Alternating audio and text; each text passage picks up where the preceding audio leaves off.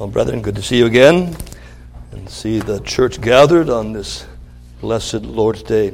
Well, please turn your Bibles to 1 Corinthians 13. We've been going through this grand chapter, one of the most famous chapters in all the Word of God, this chapter on love, 1 Corinthians 13. Let me just pick up verse 7. As I said, we've been expounding verse by verse, phrase by phrase, and we come to verse 7. Love bears all things, believes all things, hopes all things, endures all things. Love never ends. As for prophecies, they will pass away. As for tongues, they will cease. As for knowledge, it will pass away. For we know in part and we prophesy in part. But when the perfect comes, the partial will pass away. When I was a child, I spoke like a child, I thought like a child, I reasoned like a child. When I became a man, I gave up childish ways. For now we see in a mirror dimly, but then face to face. Now I know in part, then I shall know fully, even as I have fully been known. So now faith, hope, and love abide. These three, but the greatest of these is love. Well, let's again look to our Lord and seek His face and call upon Him for help. Father in heaven, we again are thankful that we come to a God that has made Himself known to us by way of your Son, Jesus, by way of your Spirit, and by way of this book called the Bible, the Scriptures.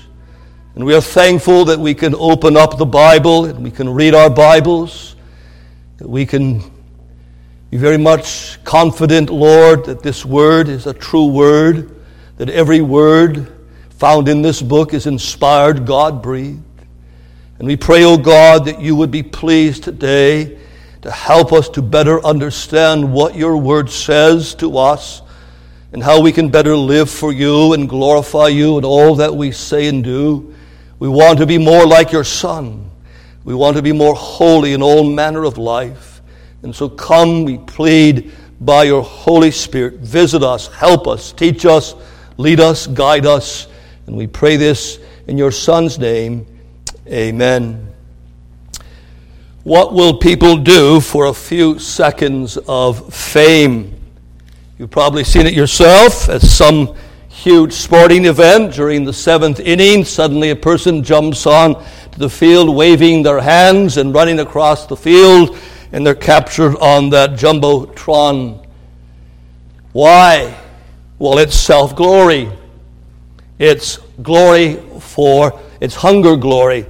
And that certainly explains what we could say is the celebrity obsession of our day. Why do most Americans become fascinated and most often envious of the rich and the famous, the Tom Bradys, the Bill Gates, the LeBron James, the Oprah Winfreys? They seem to have everything, but they really don't. And what most people don't realize is that at the end of the day, no matter how many people you influence, no matter how many Twitter followings you have and how many books you sell and how many football trophies you win, you can still be the biggest loser. It can all go into a rat hole of a waste. Jim Elliot, the missionary who died at the hands of the deadly spears of the Aqua Indians in Ecuador, chose to live a different way. He expressed it with these words: "He is no fool who gives what he cannot keep to gain what he cannot lose. He is no fool who gives what he cannot keep to gain what he cannot lose." And that's sort of what the Apostle Paul is teaching us here in 1 Corinthians chapter 13. If you go back to those first few verses, he says you can possess extraordinary gifts, you can have wonderful abilities, you can make the greatest of all sacrifices, but if you don't have love, you end up with a big fat zero. It's like investing all your money in what you thought was pure gold, 100% gold, but in reality it's fool's gold. It amounts to nothing. And sad to say, that's how most people live. They may have been very famous on a basketball court, in front of the TV screen. They have reached the pinnacle of success financially, politically, in the sports realm. But if they are not living for Jesus Christ, then they are living a life not worth living. And the life of Jesus Christ is described right here in 1 Corinthians 13. That's how he lived. Jesus was motivated, controlled, empowered, and influenced by love. Love for his Father, love for sinners, and love for the church. But it's easy to see, isn't it, why most people don't choose to live a life like this. It demands sacrifice. We want a ministry, but not one that requires personal sacrifice. We want ease, comfort, and convenience. Dr. Philip Ryken has a book titled Loving the Way Jesus Loved, and he gives an exposition of this very chapter here in 1 Corinthians 13, and he says, this passage is often read at weddings. Many people associate the passage with marriage, but the dominant image to associate with these words is not the wedding gown, but the cross. The concept of sacrifice is throbbing throughout this chapter. And as we come to the back end of chapter 13, an argument could be made that this is where the shadow of the cross looms even greater. We see the highest level of costliness and sacrifice here in verse 7 by way of these four positive statements. They're all tied together, you could say, by one word. In the original Greek, it's the word panta, translated by two English words, all things. Love covers all things. Love believes all things. Love hopes all things. And love endures all things. And you might recall a couple of weeks ago, we dealt with the first of all things. Love bears or covers all things. And we took that to mean that love bears by covering all things. The weaknesses, the failings, and the sins of our brethren. That same perspective is taught by Peter, 1 Peter 4:8. Love covers a multitude of sins. And also by King Solomon, Proverbs 10:11. Love covers all transgressions. Yes, love bears. Love protects, as opposed to exposing, gloating, and even condemning. You could say that love has a protective shield. But now this morning we come to the second all things. Verse 7. Love believes all things. And here's how I want us to look at it. Three lenses, three perspectives. Number one, love believes all things absolutely, and I want to add to that from an exclusive divine side. Love believes all things absolutely from a exclusive divine side. Love believes all things comparatively, a qualified human side, and then love believes all things practically, the beneficial side. So that's how we want to go. Those three major perspectives. Love believes all things absolutely. Love believes all things comparatively. And love believes all things practically. First of all, love believes all things absolutely. We're looking at it now from the exclusive divine side. Now the passage here in 1 Corinthians 13, the one word that dominates is the word agape. It's the word translated love. It's used at least 9 times. And that word in the original Greek came from, obviously, from the usage it was in that day, but it wasn't used all that much. It was something of an empty term, a flat term. But when Paul picks it up and the other writers pick up this agape word, they fill it up. And they bring it to a high level of importance and significance and truth. It defines God. God is love. And it also defines the cross. Herein is love. And no question, Paul believed that love was the greatest of all the graces. If you go to the very last verse, you have that triad of graces, faith, hope, and love. But look what he says. Love is the greatest. It's the preeminent grace. When Paul talks about the fruit of the Spirit, that 9-cluster format of graces, you remember in Galatians chapter 5, the very first one he puts on the list is love. Love. Love is the preeminent grace. But if you were to put a second grace on the list of priority or importance, what one would you put on? I would put the grace of faith. The grace of faith. Hebrews chapter 11 talks about faith. All those men and those women who lived a life of faith. If love is the king of graces, which I believe it is, faith is the queen of graces. Faith takes us right to the heart of the gospel. We are justified by faith. We begin the Christian life by believing on Jesus Christ. Faith is a threshold or a starting block grace. But faith is also a running or a marathon grace. It begins the Christian life, but it also now regulates the Christian life. We are to live a life of faith. We are to walk by faith. We are to engage in the fight of faith. But what is faith?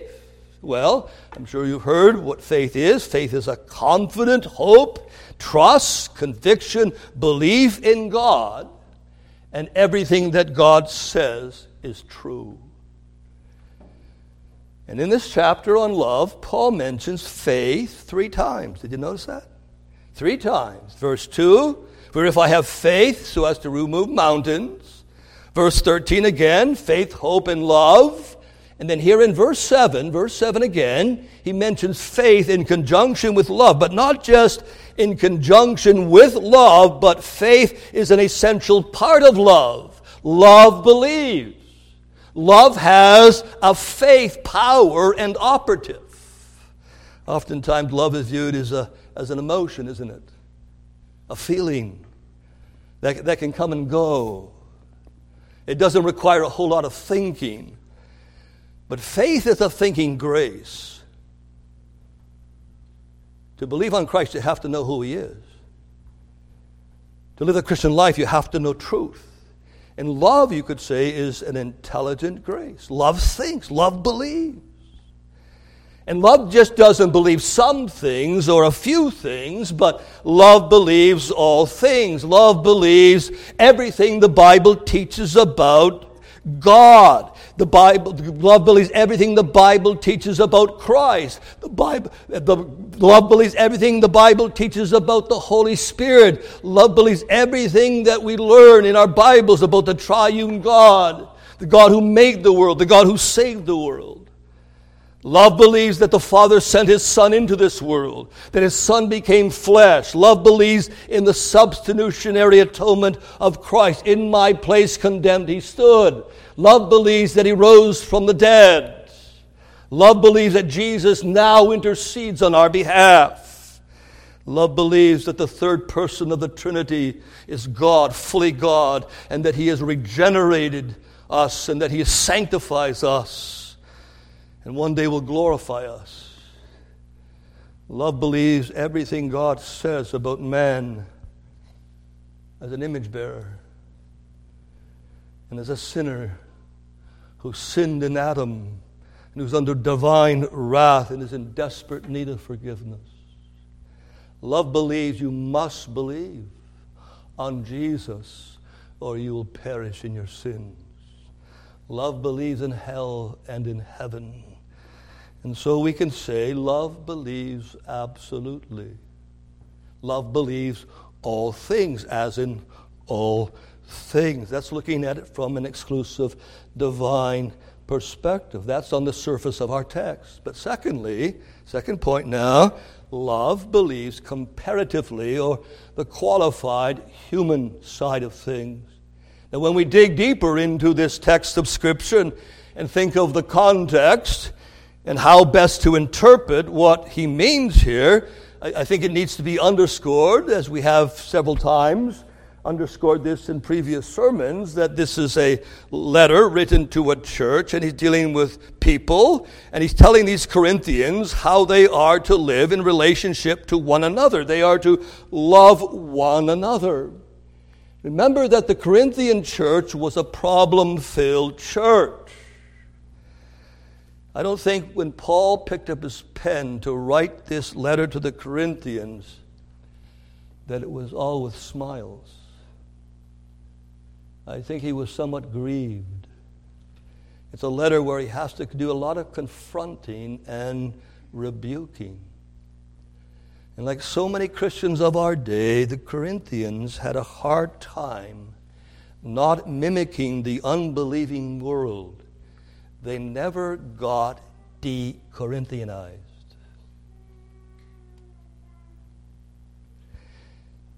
And where they were particularly deficient and lacking was in love. They were somewhat like the church in Ephesus, described in Revelation 1, a loveless church.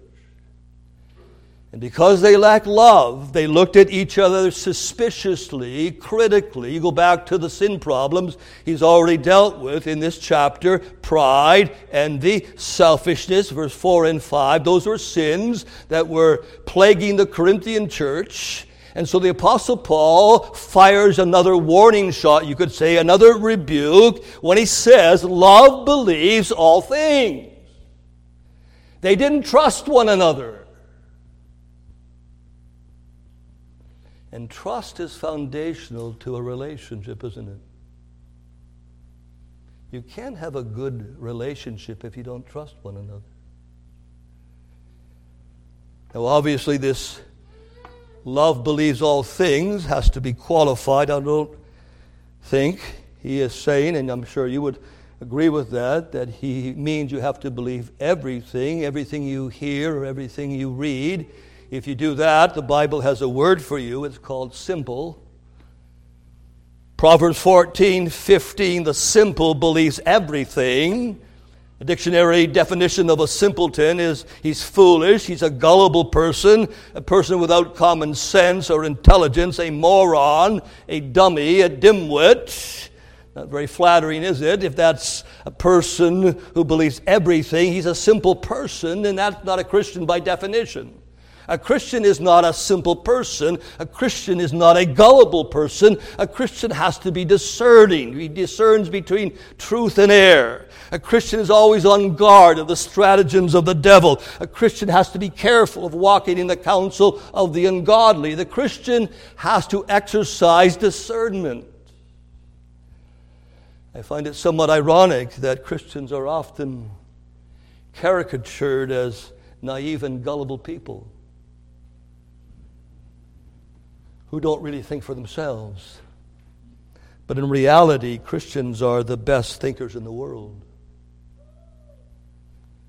Only the Christian can think accurately about life. And love and faith are thinking, discerning, discriminating graces. In the words of our good friend Matthew Henry, love does by no means destroy prudence. Love does by no means destroy prudence. So when the apostle says love believes all things, he's not saying you believe everybody about everything in every situation or circumstance. Love is not gullible. Love is not naive. Our deacons know that. If someone comes off the street and asks for money, and that happens rather frequently, and they might ask for $300 or $400, and maybe this individual asks for money so he can buy some food, and he needs a motel room for the night. And as they engage him in conversation, they begin to notice that he's slurring in terms of his speech patterns, and they can smell alcohol on his breath.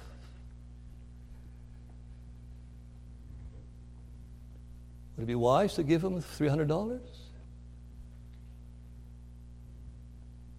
It's true, if we err on the side of grace and mercy. But what if that man simply wants that money to go buy more alcohol? It would be unwise, would it not? They have to be discerning when it comes to writing the man a check or giving him some cash. Gullibility is not a Christian virtue.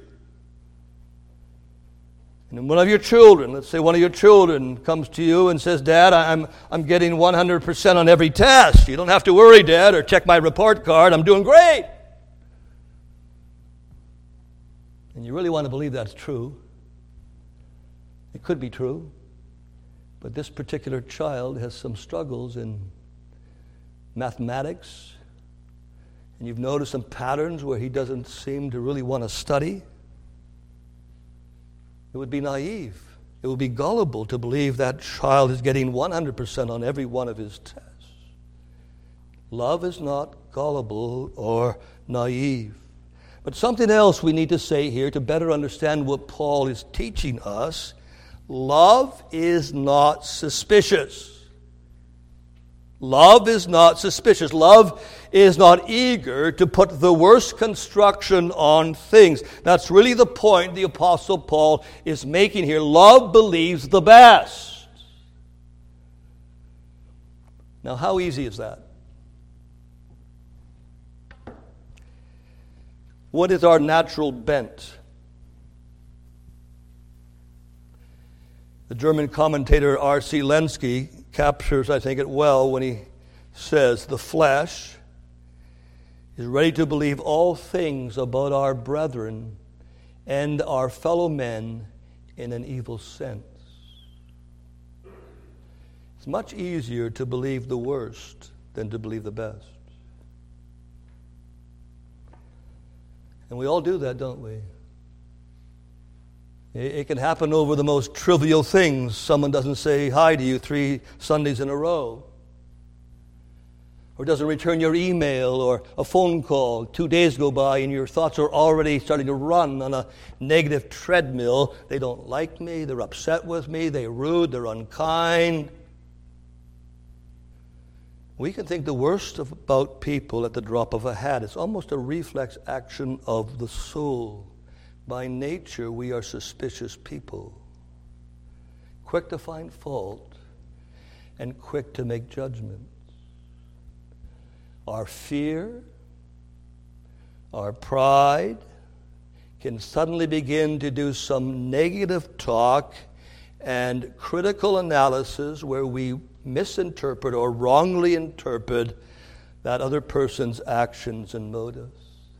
Think of the disciples in the boat on the Sea of Galilee in the midst of the storm.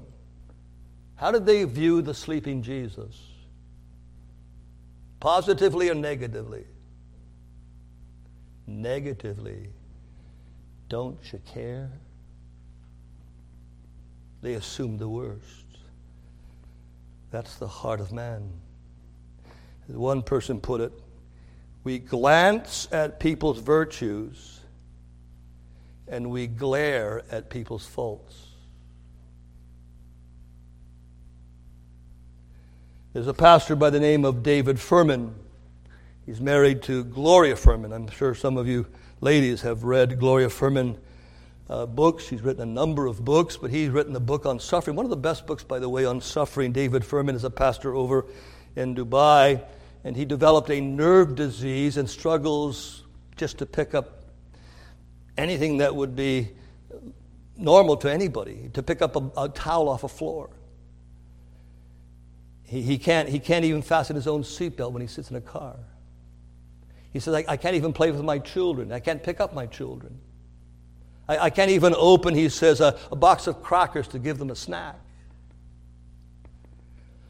And on one occasion, when he was over here in the United States for a quick stay, he and his wife went to a shopping mall, and his wife opened up the car door for him.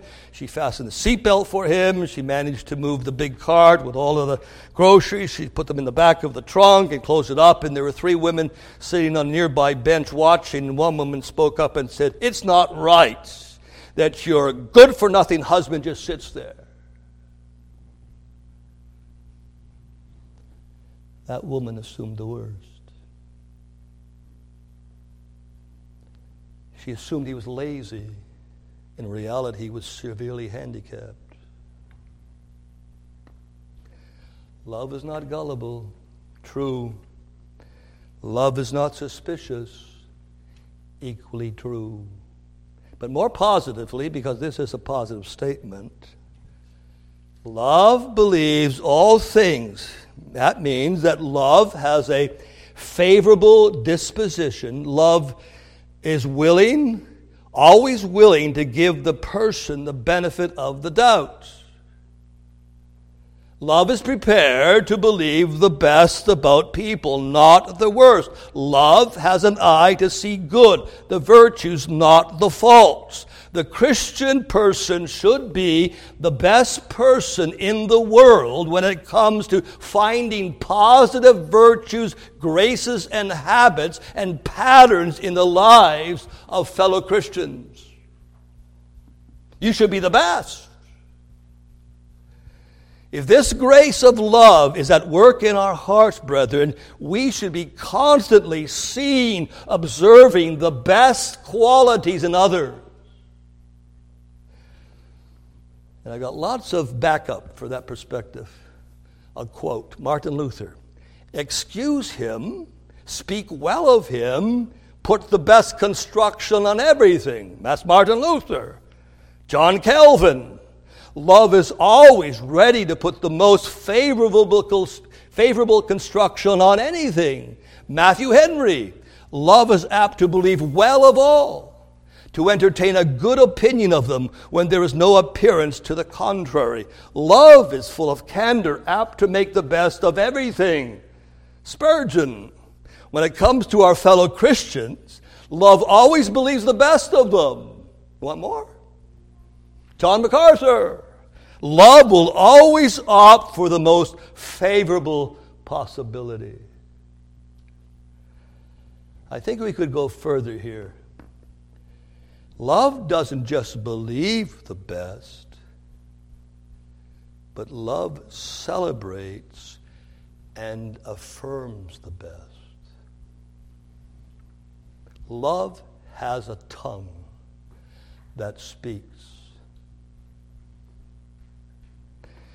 In the previous all things, you might remember, love covers all things. Love covers the weaknesses and the failings, the sins. But here you're going to a higher level.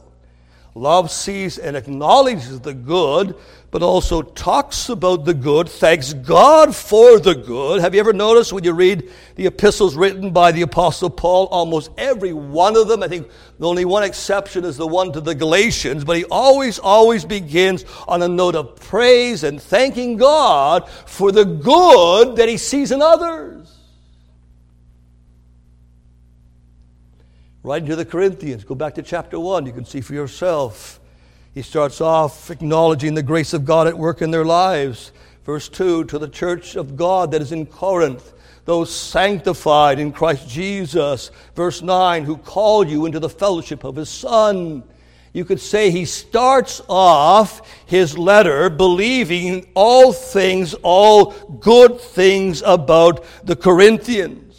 And while the apostle will later deal with the sin problems that plague the church, you could call it tough love, that's not the first thing that comes out of his mouth when he thinks of the Corinthians.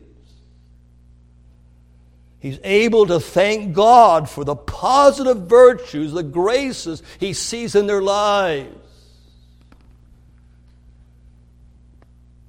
And that wasn't always the way, was it, for Paul? He was once a Pharisee. And Pharisees were the poster boys for thinking the best about themselves and the worst about others. Jesus captures a Pharisee on camera, doesn't he, in Luke chapter 18. Those two men that come into the temple to pray. Remember, there's a publican, tax collector. And the Pharisees and the Jews regarded tax collectors as the worst of the worst. And this Pharisee, when he's about to pray, he looks over, he sees that tax collector, and all he can think of is how bad that guy is, how ugly. He's a scumbag. He's a lowlife. And then when he talks about himself, well, as soon as he starts thinking about himself, his narcissism kicks in. I fast twice a week. I tithe. Aren't I wonderful? So eager to believe the worst about others and the best about themselves. And listen, there's a Pharisee in all of us.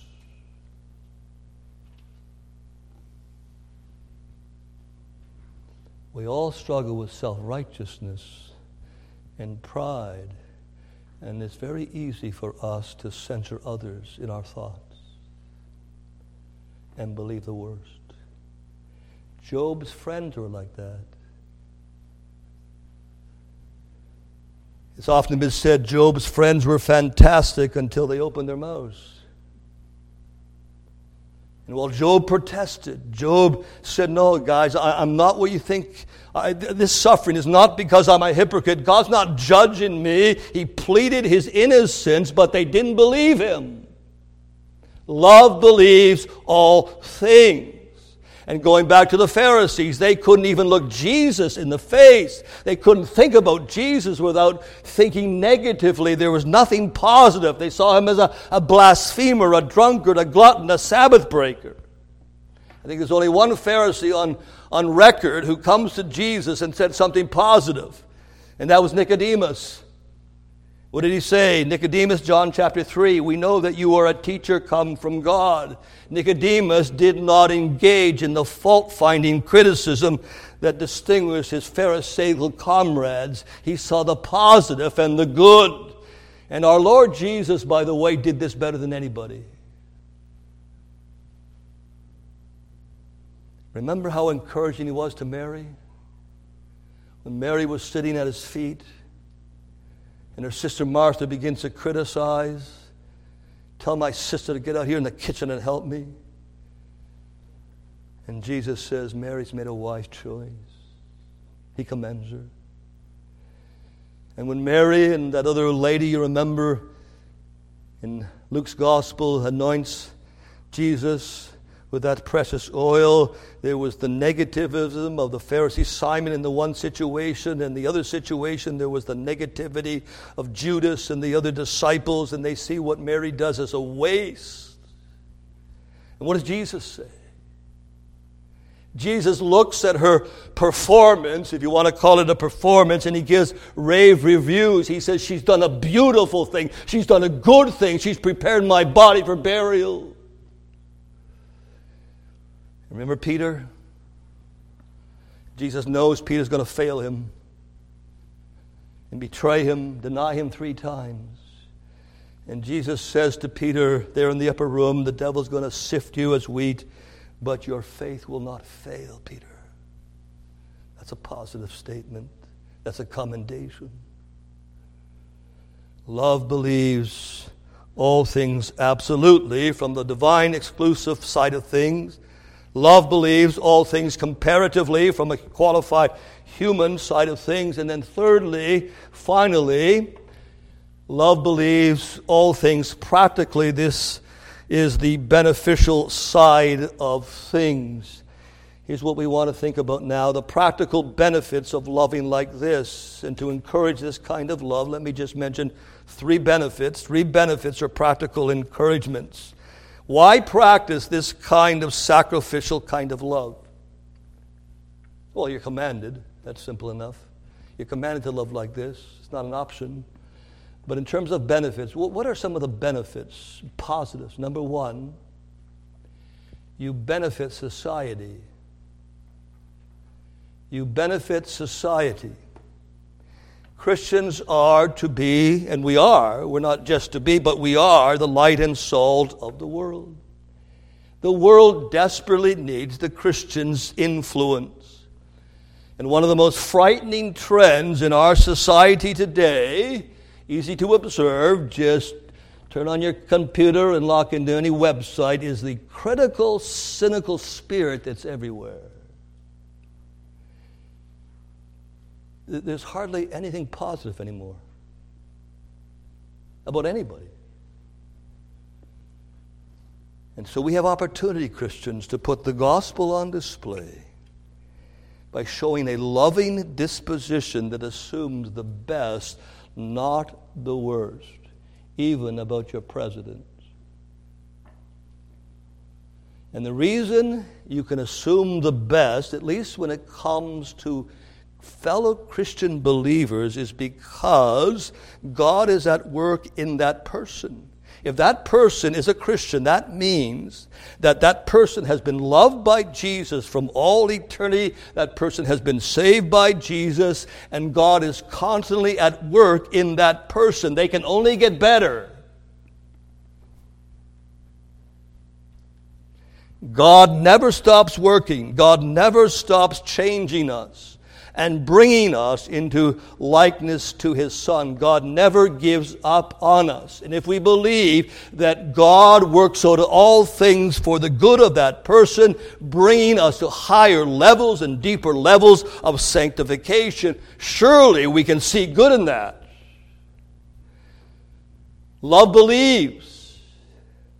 Now it's true, we will never escape the effects of the fall. We will always be failing and stumbling in 1,000+ different ways. The righteous man falls 7 times, but he also gets up 7 times.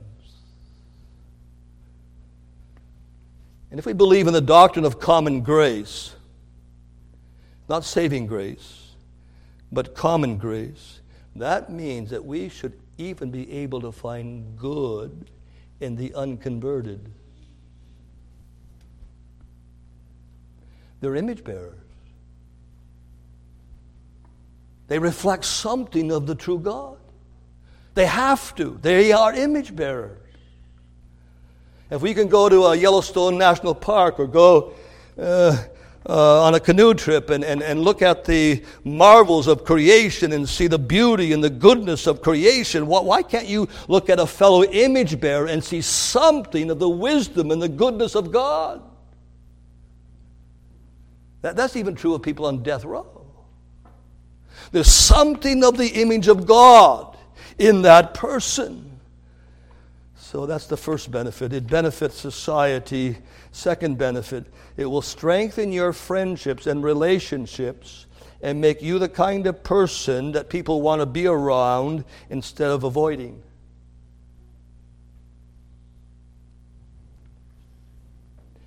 Sourpuss, cranky, complaining, critical, judgmental people are not attractive Christians. But believers who are joy-filled, thankful, affirming, encouraging will make the best of friends, and they will be of the greatest encouragements when it comes to living the Christian life. What encourages you more? Let me ask you. Criticism or encouragement?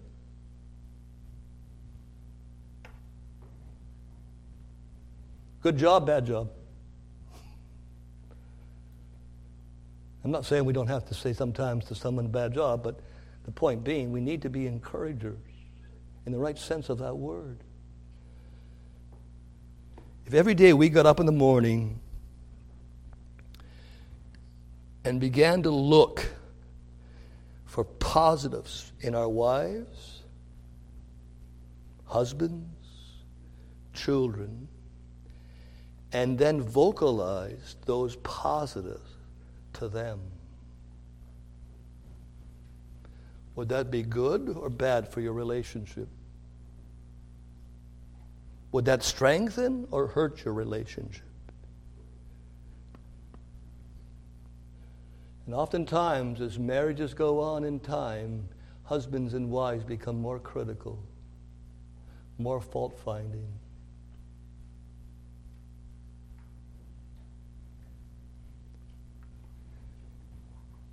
If you focus more upon their strengths and their virtues and their graces instead of their weaknesses and their sins,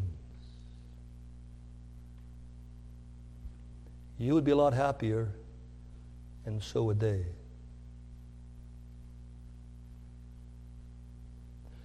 You would be a lot more useful and fruitful as a Christian. Why were children attracted to Jesus?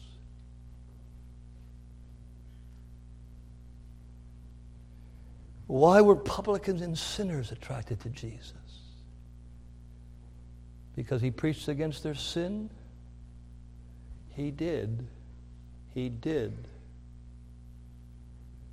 But they knew this person loved them. He loved them. I remember when I taught in a Christian school in Canada for 2 years, I taught a large group of Dutch young people.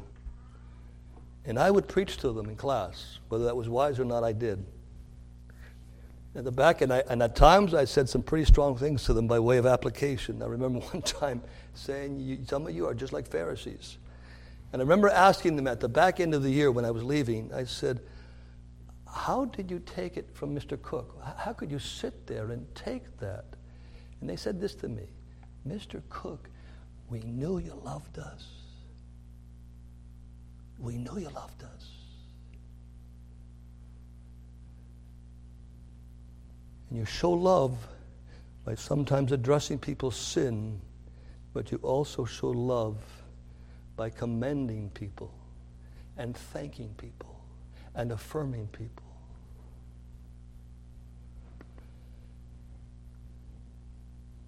When Jesus saw a man named Nathanael come to him, remember what he said? A man of no guile. When Peter gave clear testimony that Jesus was the Son of God, remember Jesus commended him and even gave Peter a new name. We saw the great faith of that Roman centurion. Jesus said, never have I seen great faith like this. He encouraged that man in terms of his faith. And when your wife shows a quiet and meek spirit of a 1 Peter 3, when she embraces an area of life, of submission where she struggled for years, do you encourage her? Do you say, dear, I thank God of the grace that I see in your life? When your brother or sister in the Lord at your church fellowship is going through a long trial, a difficult trial, one of those thorny trials, and you see they're discouraged at times and they're downhearted at times, but you also see a joy and you see a confident faith in God. You never hear them backbiting or criticizing or questioning God's goodness. It's a time to encourage them and affirm them in their faith. The Bible forbids self-praise, but not human praise.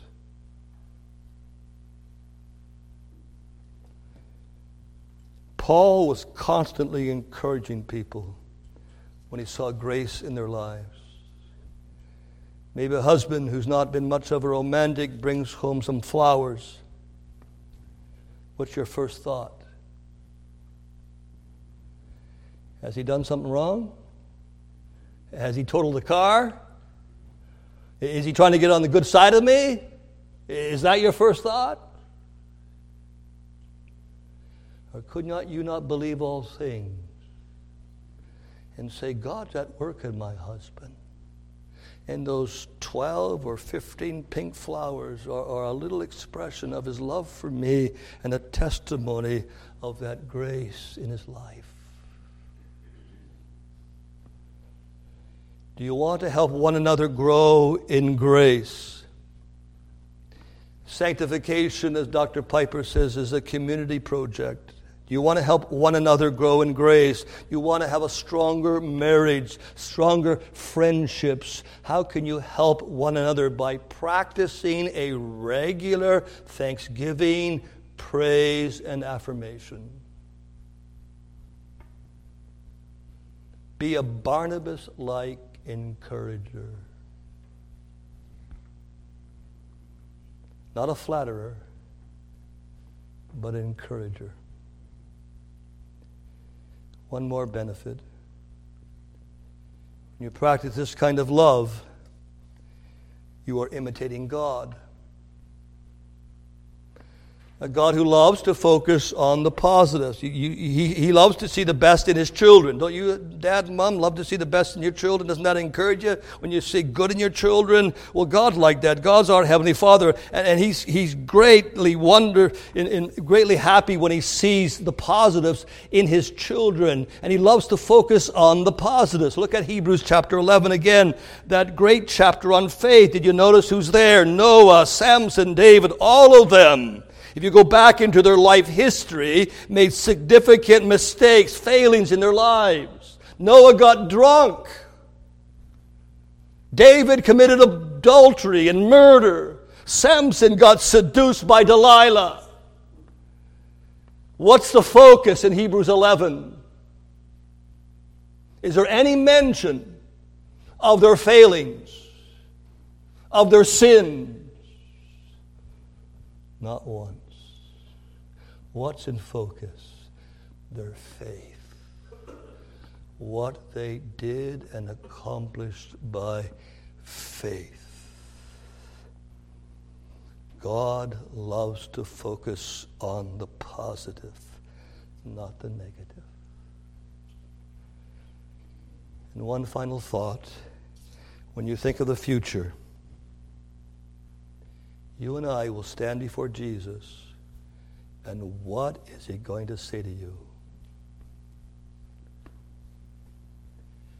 You made it just by the skin of your teeth.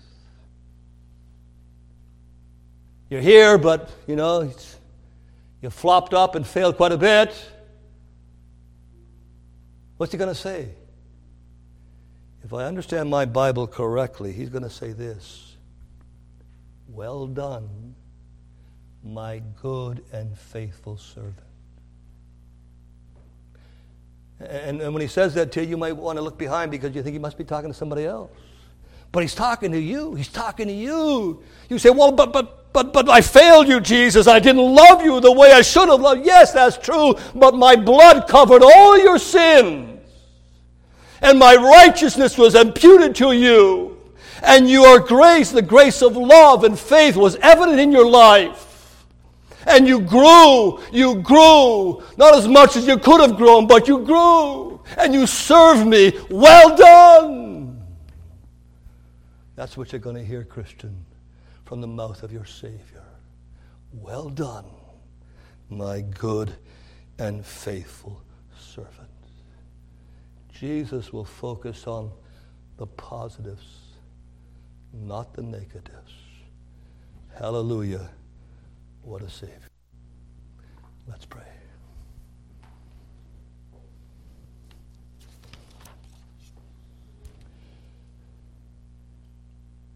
Father, thank You for showing us mercy. Thank You for loving us when there was nothing to love found in us. And thank You for changing our hearts and giving us a heart that can now love You and serve You and love one another. And help us, Lord, to love like You've loved us. Help us, Lord, to put this kind of love into practice. Cleanse us and wash us from all of our sins, even the sins of this past week where we have judged our brethren perhaps in a harsh, critical way. Help us to be more positive. Help us to think more of the graces we see in their lives. And help us to commend and affirm one another in Christ. And we pray all of this in His name. Amen.